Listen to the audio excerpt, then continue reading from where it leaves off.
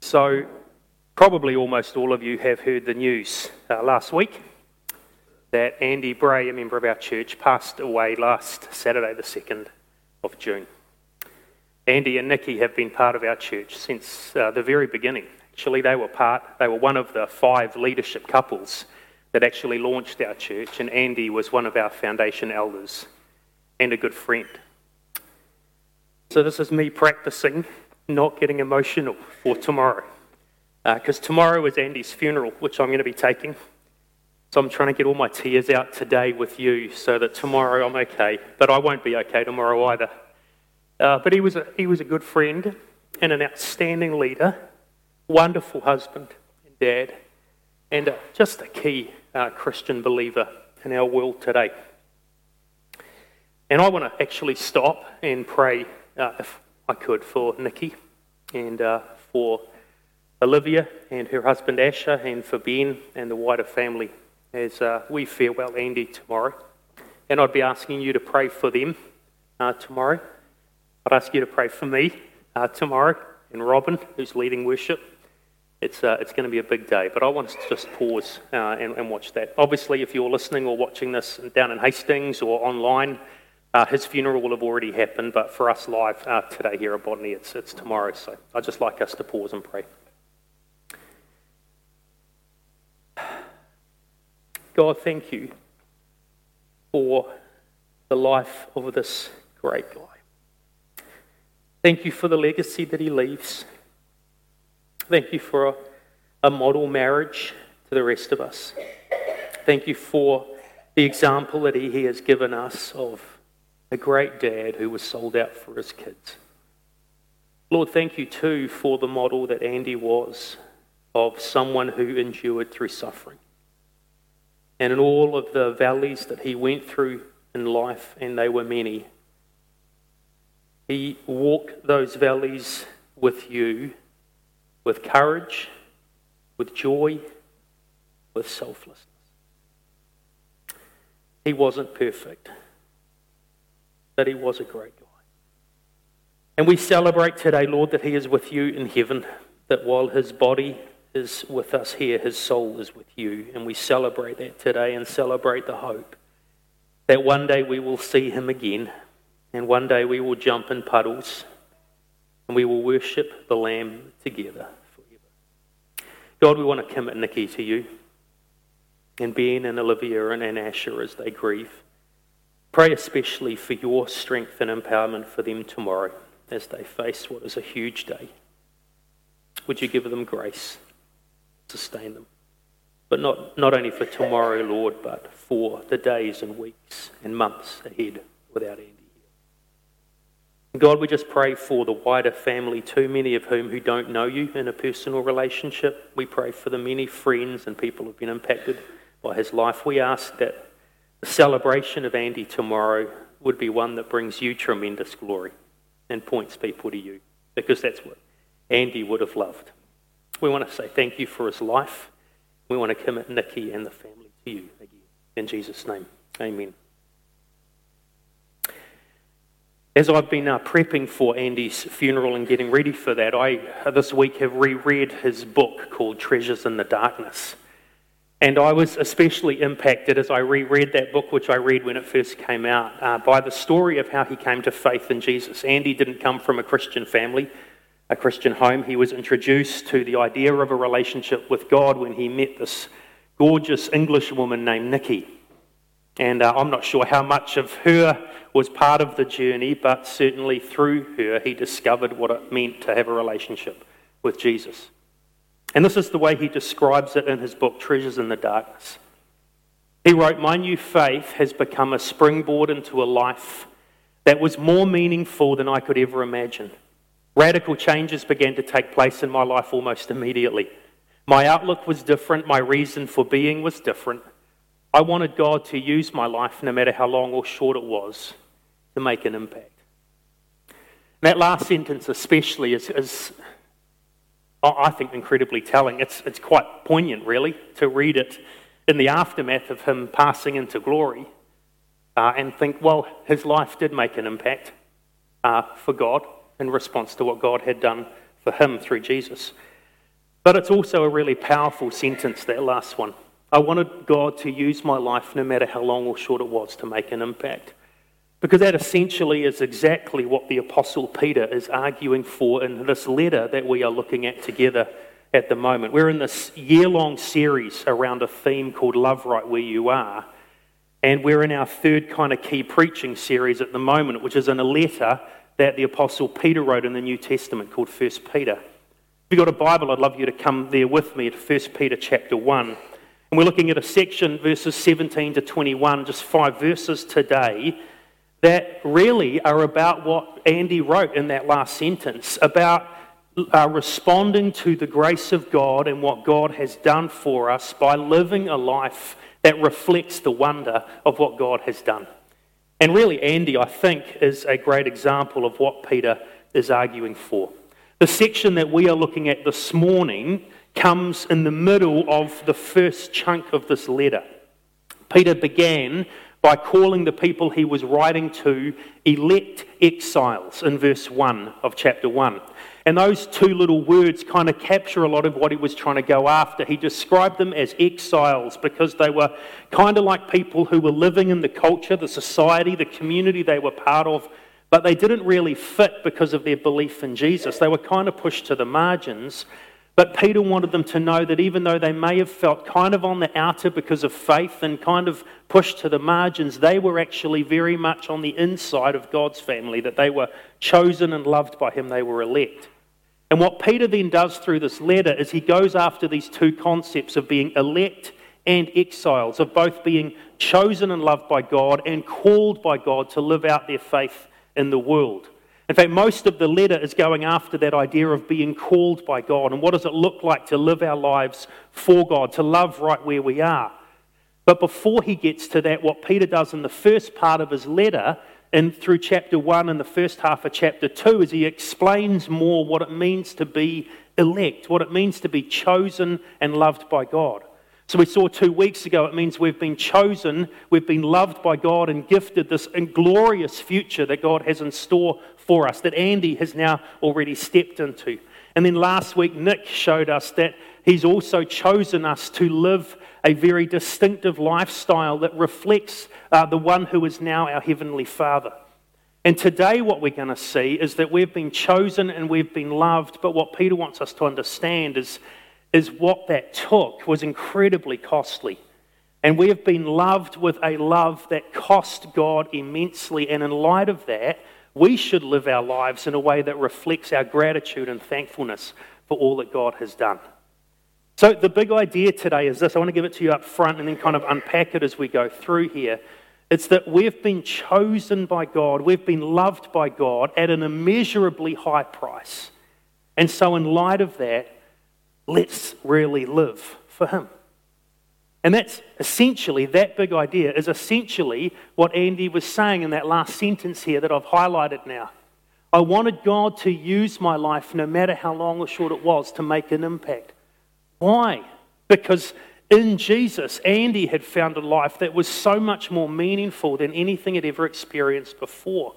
And so in light of that, he really wanted to live for God and let his life be an impact for God, which is what it was.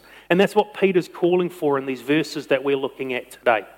He's saying, I want you to understand and I want to flesh out for you just how costly this redemption is, this new life that Jesus has given you. I want you to understand how much this took and how significant this is, because if you really get this, Peter says, then you'll want to live the way Andy lived. You'll want to live a life that impacts people for the kingdom of God. So that's what we're looking at and that's what we're going after. And so I want to read this passage from 1 Peter 1 and then unpack it together. I'm going to read the whole thing. It's only 5 verses we're looking at today. So it's 1 Peter 1, verses 17 to 21. Since, Peter says, since you call on a Father who judges each person's work impartially, live out your time as foreigners here in reverent fear. For you know that it was not with perishable things such as silver or gold that you were redeemed from the empty way of life handed down to you from your ancestors. You were redeemed with the precious blood of Christ, a lamb without blemish or defect. He was chosen before the creation of the world, but was revealed in these last times for your sake. Through him you believe in God, who raised him from the dead and glorified him, and so your faith and hope are in God. Like the big intro passage to this whole section from verses 3 to 12, this is actually one sentence in the original language. Verses 17 to 21 is one long, convoluted sentence. But there's one key idea in it. There's actually one main verb. It's a command. Back in the previous section, verses 13 to 16, that Nick took us through last week, there's about 4 or 5 imperatives, 4 or 5 commands where it's almost like a machine gun just being fired at you, where he's saying, roll up the sleeves of your mind or gird up your loins, set your hope on God, live a holy life. And it's kind of command after command. This time, there's one key command that Peter is giving. And it's at the end of verse 17. Live out your life here. Live out your time as foreigners on this earth. In other words, live your life for God. And what I think he's doing here, this is the single key command of this passage. I think he's picking up the thought of the previous section that Nick took us through. I think he's picking up all of those commands that he gave to roll up your sleeves of your mind and get ready and set your hope on God and live a holy life. He's grabbing all of that section and he's repeating it and reiterating it in this kind of single command. Live out your life here on earth, this temporary residence you have on this planet before you get into eternity. Live life well. That's really the whole essence of his letter. And so he's kind of coming to that and restating that command. But the key idea of this section is he's picking up all of these commands and summarizing them, but he's giving us the reason why we should do that. And that's what comes in verse 18 here. Live out your life here as foreigners on earth. Why? Because, he says, you were redeemed. You were redeemed. Now, what does that mean? The idea of being redeemed or redemption. If you watch a number of movies, that word may be familiar to you. It's often used by advertisers of movies or producers to describe a particular storyline of a movie. In fact, I Googled this week movies about redemption, and I got this massive list. Many of the movies you may have watched in the past were on this list because in our modern, especially movie-making world, a story of redemption is a story of someone who's been down on their luck or in a bad space in life, whether it's their own fault and poor decisions or just circumstances of life. But it's a redemptive story if they work their way out of the mess they were in and find themselves in a new place that is better. So movies like Rocky are a redemptive story. Movies like Shawshank Redemption are a redemptive story. And in the movie-making world, anything where people move from what their negative space their life was in to something much more positive and better is a story of redemption. It's kind of like that in the Bible, with one big difference. In the Bible, redemption was a story of moving out of a negative, dark, bad place into a life that is so much better. But in the Bible, redemption is not something you can do for yourself. And that's the key difference between the biblical concept of redemption and the way that movies work out this kind of theme in our world today. In a movie, it's about a rocky figure training hard and working out their lives and finding the girl of their dreams and all of the things that come together to make Rocky kind of take on the world. In the biblical world, if you are redeemed, it's actually something that someone else has to do for you. And that's because the idea of redemption actually came out of the idea of slavery. The word redeemed actually means to be released or to be set free. And the imagery behind it actually comes from the world of slavery. And there's two key ideas behind that. For the Gentile readers who would read this letter that Peter originally wrote, when they read about being redeemed, their minds would immediately go to the slave markets. Slavery was widespread through the Roman Empire. In fact, a few writers have suggested that up to a third of the people in the Roman Empire were actually slaves. For some of them, that was a horrendous, horrible experience, whereas in other situations, slaves could actually be very well treated and well paid and have degrees and all kinds of things. It could really vary widely what that experience was like in the Roman Empire.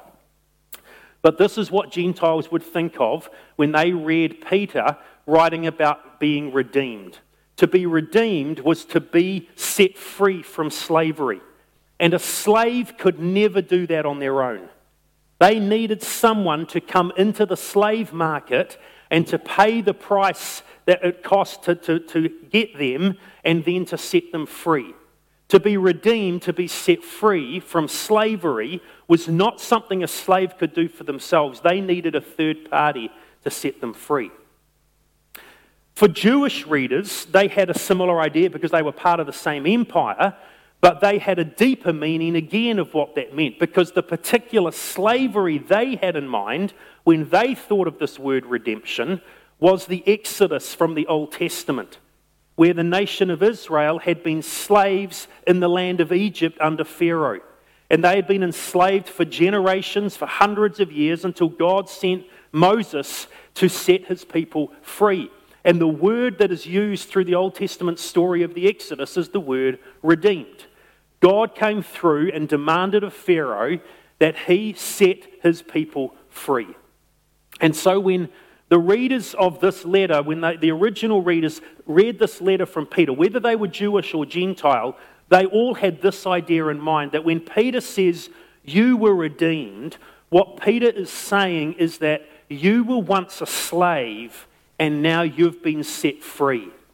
And this is not a rocky story of redemption, how you've worked hard to make your life better. It's a story of how someone else has come and paid the price and set you free from the slavery that you suffered. And I think Peter and Paul, who uses the same imagery, I think they got this concept of using this imagery of slavery and being set free. They actually got this off Jesus, because that's the way Jesus described our lives and what he had come to do. In John chapter 8, Jesus said these words, very truly I tell you, everyone who sins is a slave to sin. Everyone who sins, Jesus said, is a slave to sin. In other words, all of us, because all of us are sinners, all of us do what is wrong, all of us have rebelled against God's rule over our lives, all of us are slaves. And that's one of the key pictures of what sin does to us in our lives. We would like to think that we're better than that, but the truth of the matter is that all of us pursue things that are wrong, put idols into our lives instead of God, and generally mess our lives up. That's just the reality of where we find ourselves under God. And so what Peter does and what Paul does is picks up this idea from Jesus, because what Jesus would say in verse 36 is, if the Son sets you free, you will be free indeed. Because implicit in the picture of slavery is the fact that you can't set yourself free. If you're a slave to sin, and Jesus said all of us are, we can't get ourselves out from that slavery. We can't free ourselves. We can't do enough or pay enough or work hard enough to sort out our sin problem. We need someone else to set us free. And that, Jesus said, is why he had come, to set us free from what is going on. And so what Peter is doing is he's picking up this image and saying, let me summarize everything I just said in the previous paragraph. Live a great life for God. And the reason you should live a great life for God, the reason you should live a life that impacts others for his glory the way that Andy Bray did, is because you've been set free. You were a slave to sin, just as Jesus said. And he has come into the slave market, into Egypt, and he has set you free if you've trusted in Jesus. And what Peter is going to do in the rest of this section is he is going to flesh out and help us understand what it means to be redeemed. what it means to be set free. And there's 4 key things he's going to highlight, and I just want to kind of run through these really fast through the rest of this section. The first thing he highlights is the cost of being set free, the cost of being redeemed. And what he says in verses 18 and 19 is that the cost of this was not with ordinary money, which is how they would have done it in the Roman Empire, but the cost was actually the precious blood of Christ himself. In other words, it wasn't like going into the slave markets in most of the cities around the Roman Empire where people would go and purchase a slave and you had to pay whatever the going rate was, and then you could set that person free if you wanted to. Jesus said actually to set us free from sin, it was going to take something much more significant. Money alone couldn't do this. In fact, what Peter's doing right through his letter is he's contrasting the things in this world and things that have eternal value. So he talks about back in verse 4 that we have this imperishable inheritance, this idea of a hope and a future and an eternity that is guaranteed by God. It's not of this world. It can't perish. It can't be stolen. It won't die. It can't shrivel up. It's imperishable. But stuff in this world is perishable. And so he uses that same word to describe here, silver and gold. It's as though Jesus is saying, you can't actually redeem people's souls using something as basic as money. Because people's souls are worth more than all of the money in the world. The stuff of this world is nothing compared to the value that you and I have before God. I love the way that Pastor Chuck Swindoll captures this idea. He says, Christ provided help for us at the cross, where his own blood paid the penalty for sin, and that penalty is death. He says, he didn't pay in silver and gold, worthless scrap metal, compared to the price of a human soul. No, Christ paid with his blood, breaking the chains, opening the door, and calling the prisoners to step out of bondage. I love the way Swindoll describes money here. Silver and gold, stuff that we think is incredibly valuable. And he says, that's scrap metal compared to the value of your soul. To set you from slavery, God had to do way more than take all of the money in the world to pay to set you free. He had to give his own life. It reminds me, actually, as I was thinking about this morning, it reminds me of the old ads that used to be on TV for MasterCard. You remember the priceless ads on TV? I actually found one of them on YouTube, but it was too late to throw it up here. But this woman is getting dressed to go out for an evening, and she puts on this beautiful gown, and it says evening dress, $800. And she puts on this beautiful necklace, and it was jewellery, $1,500. And she picks up, as she heads out the door, this lovely black clutch purse, is that what you call it? You know, $250 or whatever the price was. And then she's at this party and she catches the eye of a guy across the room who just stares at how gorgeous she is. And the caption comes up, making your ex-boyfriend jealous, priceless. And the tagline, and there were a whole bunch of these ads, but the tagline on every MasterCard ad in this priceless campaign was this: there are some things money can't buy. For everything else, there's MasterCard. You remember that? What Peter's saying, what Swindoll is saying, is there's a lot of things that you can buy with silver and gold and MasterCard, but your soul is not one of them. Your life is worth far more. You're priceless.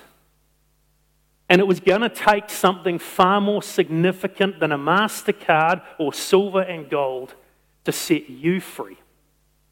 What it cost was the life of the Son of God himself.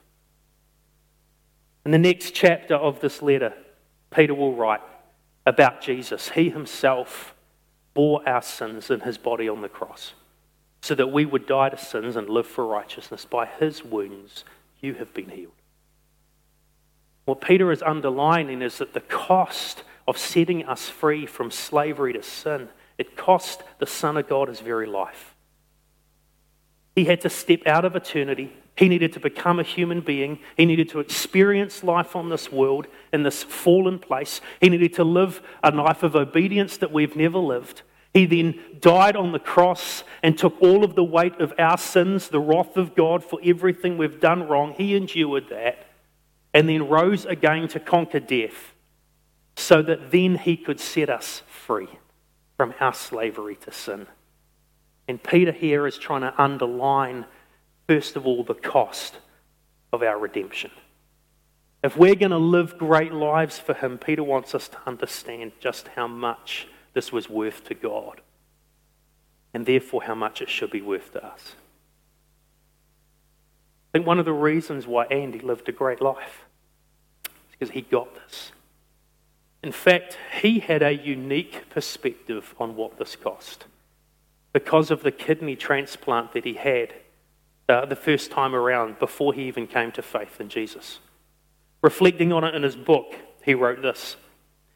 At that moment when he came to faith in Jesus, he said, I realized two profound things about my newfound faith that my transplant mirrored. The first was that someone had to die for me so I could have renewed life. The second was it wasn't until I became well that I realized just how sick I had become. I want to come back to that second point in a little bit later, but it's that first point I want us to see. See, for Andy to receive a kidney after a few years of dialysis in his late 20s, for him to receive a renewed life and get off a dialysis machine and have 10 or 12 years of freedom without needing to do that, he needed to receive from someone else a kidney.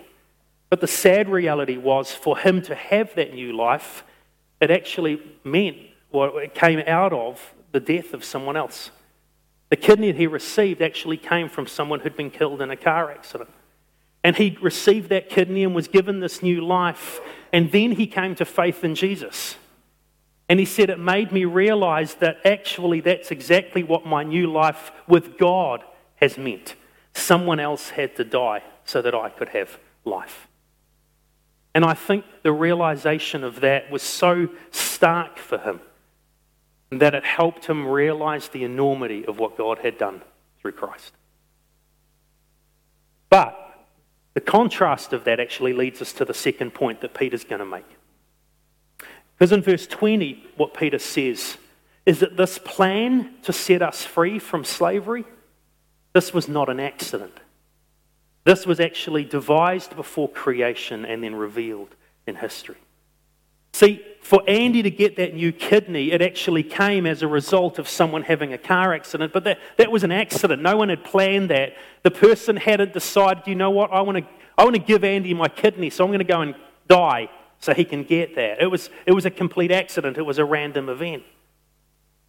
But what Peter's saying in verse 20 is that for you and I to be redeemed, for us to be set free from our slavery to sin, Jesus had to die, but that was no accident. It wasn't like God suddenly realized midway through human history, good night, this is a mess. I don't know, there's no other way, we're going to have to do something pretty radical. What Peter says in verse 20 is that Christ was chosen before the creation of the world, but was revealed in these last times. In other words, before creation began, before the stars were flung in space, before light appeared, before God spoke, before time even became a concept, God already knew what was going to happen in his creation. God already knew we were going to fail and disobey. God already knew that we would be slaves to sin. God already knew there was nothing we could do to get out of that. And so he conceived the plan before creation began that Jesus would die for you and he would die for me. Isn't that radical? Juan Sanchez, pastor I've quoted a couple of times already, says Peter wants us to know that our salvation was not a divine afterthought.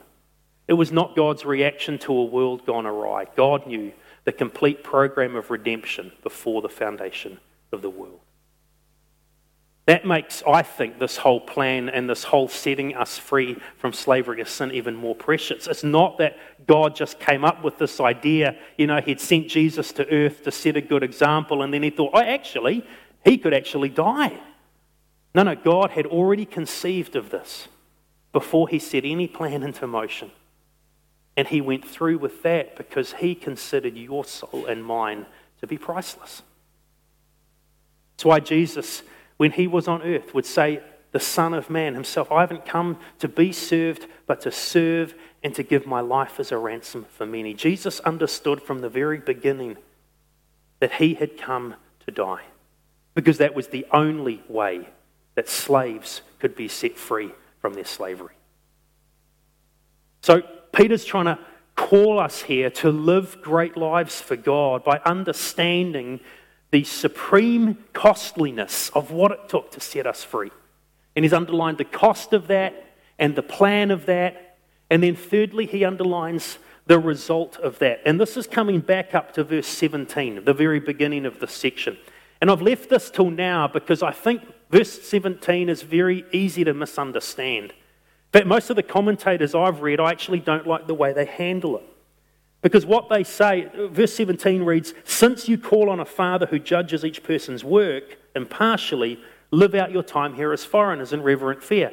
So most people read that without reading the rest of the sentence, and most commentators assume that what Peter's saying is, hey, live a great life for God here for two reasons.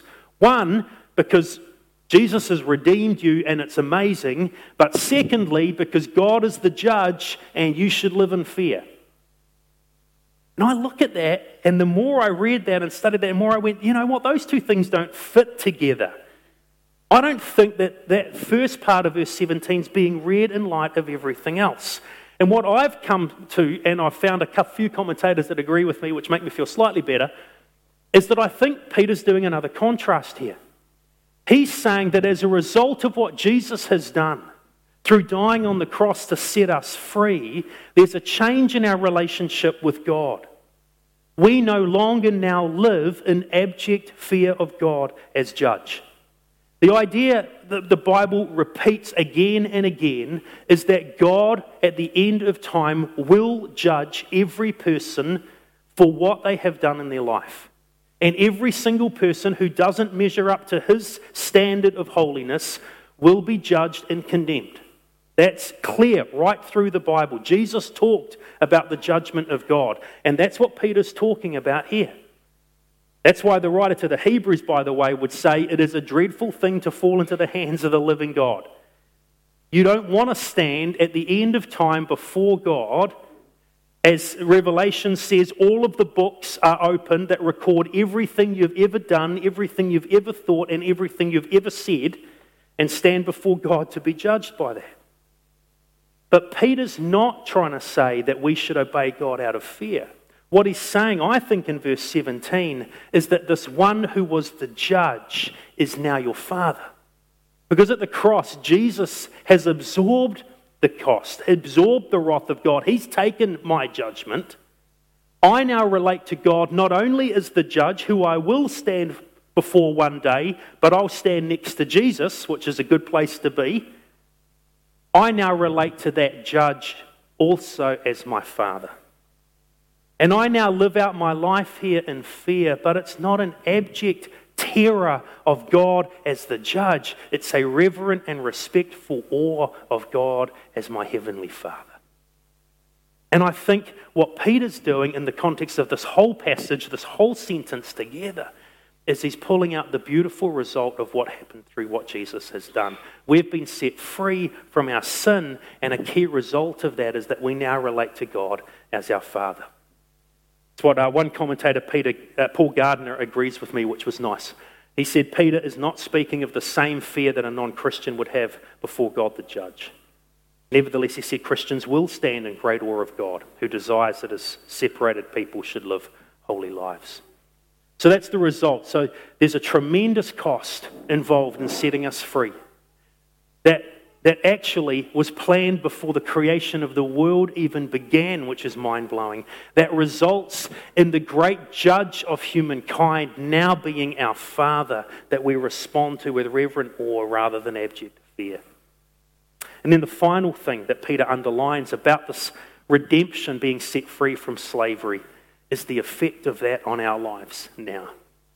And he says in verse 18, we have been redeemed, quote, from the empty way of life handed down to you from your ancestors. Now Paul, who wrote this? Peter. Peter here is not decrying everything that's been passed down from the ancestors of these people. He's not decrying human culture and saying, man, everything that got passed down to you culturally from your heritage is garbage. He's not saying that at all. What he's saying is no matter your culture, no matter your background, no matter your ethnicity, part of what you got handed down by your forefathers was a sinful lifestyle in all of the emptiness that carries. And I love the way he describes that, this idea of an empty way of life. People lose themselves in the pursuit of power and the pursuit of money, the pursuit of sex. People lose themselves in fun and travel and pleasure and career and all of these things that ultimately, when you stop and look at it, are empty and meaningless. And people try and escape through alcohol and escape through promiscuity and escape through drugs and escape through hard work. And everything around that is just emptiness. That's what Peter's saying. And what we've been set free from is that life of emptiness. Peter will describe it later in his letter this way. This is what you were used to doing, what the pagans choose to do. You used to live in debauchery and lust and drunkenness and orgies and carousing and detestable idolatry. I think he gets this list from Jesus, who had an even longer list in Mark 7. This is the stuff that comes out of a person's heart. Evil thoughts like sexual immorality, theft, murder, adultery, greed, malice, deceit, lewdness, envy, slander, arrogance, and folly. All of these evils, Jesus said, came from inside and defile a person. That's what we are enslaved to. And I don't think there's anyone sitting in this room this morning, I don't think there's anyone watching this online or listening to this that could look at that list in Mark 7 and say, I'm not guilty of at least something on that list. That's the life of slavery that Jesus was talking about. And Peter says that is an empty way of life. And that's what Jesus has set us free from. Andy got that. Andy understood that. As he reflected on his life after he'd come to faith, he wrote these words. It wasn't long before I began to reflect on my own life. I realized how selfish and sinful I had become, totally self-absorbed. Doing whatever I wanted to do, whenever I wanted to do it, my life was all about me. And I began to understand, he said, that I needed Christ in my life. And that's what Peter's saying. That we need to move from that kind of life. And we've been set free from that to now, according to verse 21, finding our faith and hope in God through the resurrected Jesus. That's what Andy found. He moved from this life of self-absorption and self-interest and utter sinfulness to a life that suddenly had meaning and purpose and focus and impact. And that's what it means to be set free.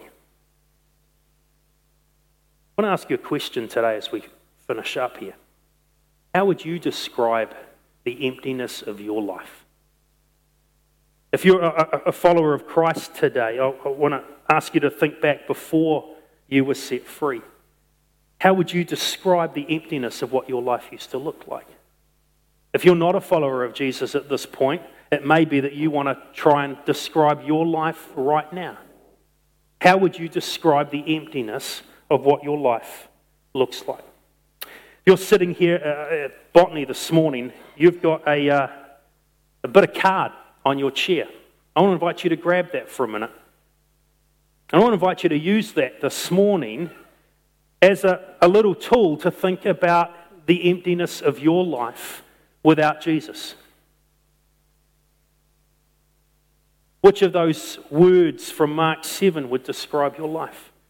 What does your life look like now or looked like before you came to faith? And what I want to invite you to do is I want to invite you to write a word or a phrase on your bit of card that describes the empty way of life that you're either existing in right now if you don't know Jesus, or you used to live under before you came to faith in him.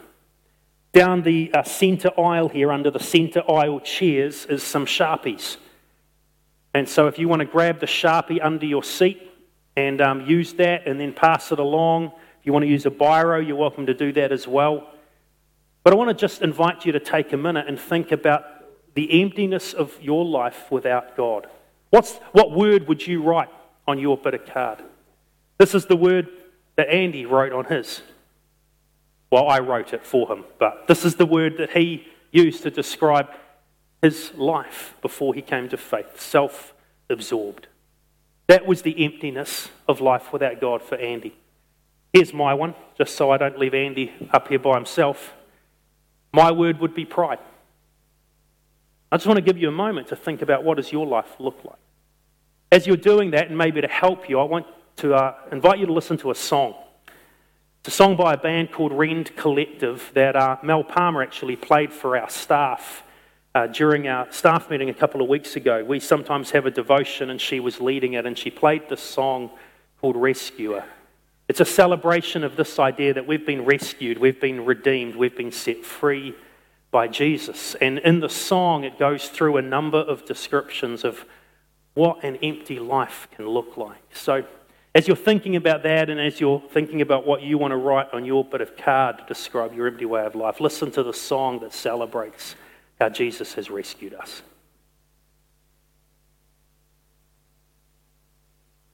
He's our rescuer. He's our rescuer. We are free from sin forevermore. Oh, how sweet the sound. Oh, how grace abounds. We'll praise the Lord, our rescuer. There is good news for the captive. Good news for the shame. There is good news for the one who walked away. There is good news for the doubter, the one religion failed. For the good Lord has come to seek and save. He's our rescuer. He's our rescuer. We are free from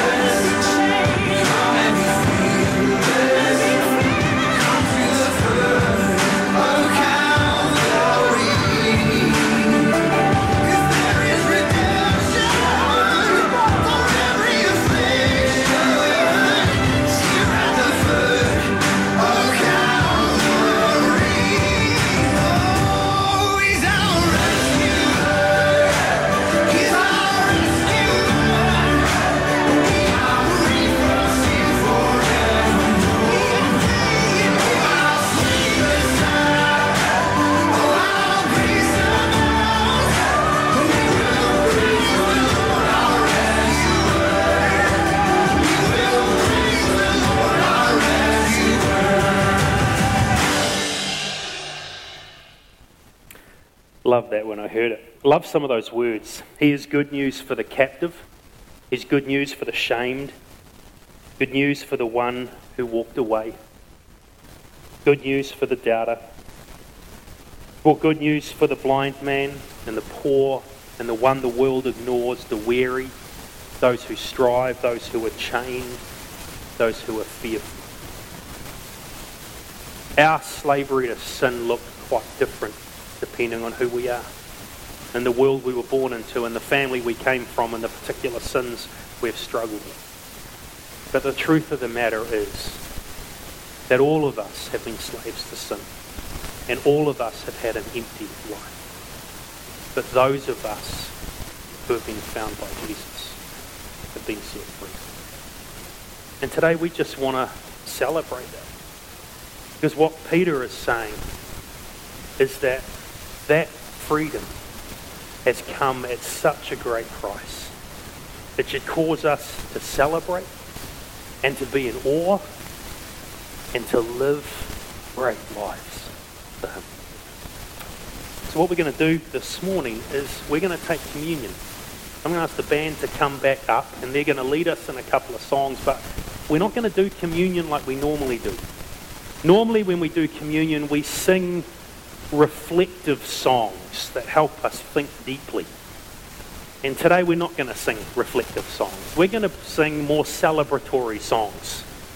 We're going to sing songs that just help us go, yay God, thank you Jesus for taking me out of the empty way of life I was in and setting me free. And so if you are a follower of Jesus today, I'm going to invite you to come and take communion during our time of worship here at Botany. But I'm going to invite you to come with your empty description. And I'm going to invite you to come up the centre aisle and lay down your cardboard piece at the foot of the cross, as a way of saying, this is what Jesus did for me. He got rid of my self-absorption. He helped overcome my pride. And it may be that you haven't fully won these battles. I haven't. And yet the reality is he has set me free from the penalty of that, and he is in the process of rescuing me from the power of this. And today I want to invite you to come and lay down these descriptions of the empty way of life that you have been enslaved to, and then move to the sides here and take the bread and the wine as a way of celebrating this new life that Jesus has given. I don't know exactly how you're going to do it in Hastings, but we're going to give Harataki and Shona time to get some of these and get communion and figure that out. If you don't have a relationship with Jesus, either sitting here this morning at Botany or watching at Hastings or listening to this online, I want you to know that whether you realize it or not, you are a slave to sin. And your life really is empty. But Jesus has come to offer you freedom and life. This morning I wrote a prayer for you.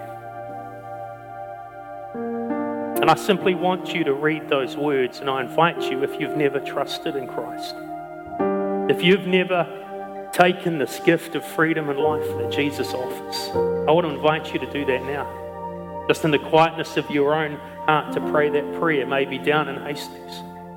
You know what? I'm sick of this. I want a life that is full and rich and meaningful, not empty. And I invite you just to quietly pray the words of that prayer and come to Jesus and be set free. So would you stand with me and let's celebrate together this wonderful Saviour who has set us free. We can lay down the empty way of life that we have lived, because we are redeemed. We are set free through the precious blood of Christ. Let's worship him.